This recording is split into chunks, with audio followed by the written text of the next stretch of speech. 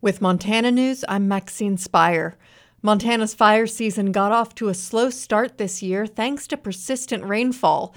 But fire officials told Governor Greg Gianforte Tuesday that a drying and warming trend will soon change that. Montana Public Radio's Austin Amistoy reports.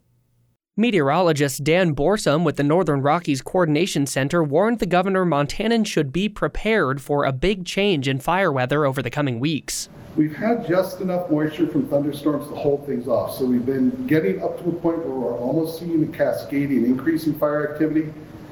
We're not there yet. Borsum said northwest Montana in particular is at risk for an above-normal fire season due to ongoing drought, reduced snowpack, and an increased supply of fuels like brush and grass.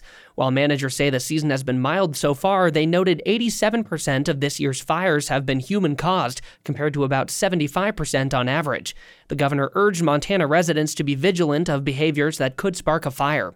NRCC meteorologist Dan Borsum also warned that a period of warmer and drier conditions known as El Niño could prolong fire season into the fall and prime the state for an early start next year.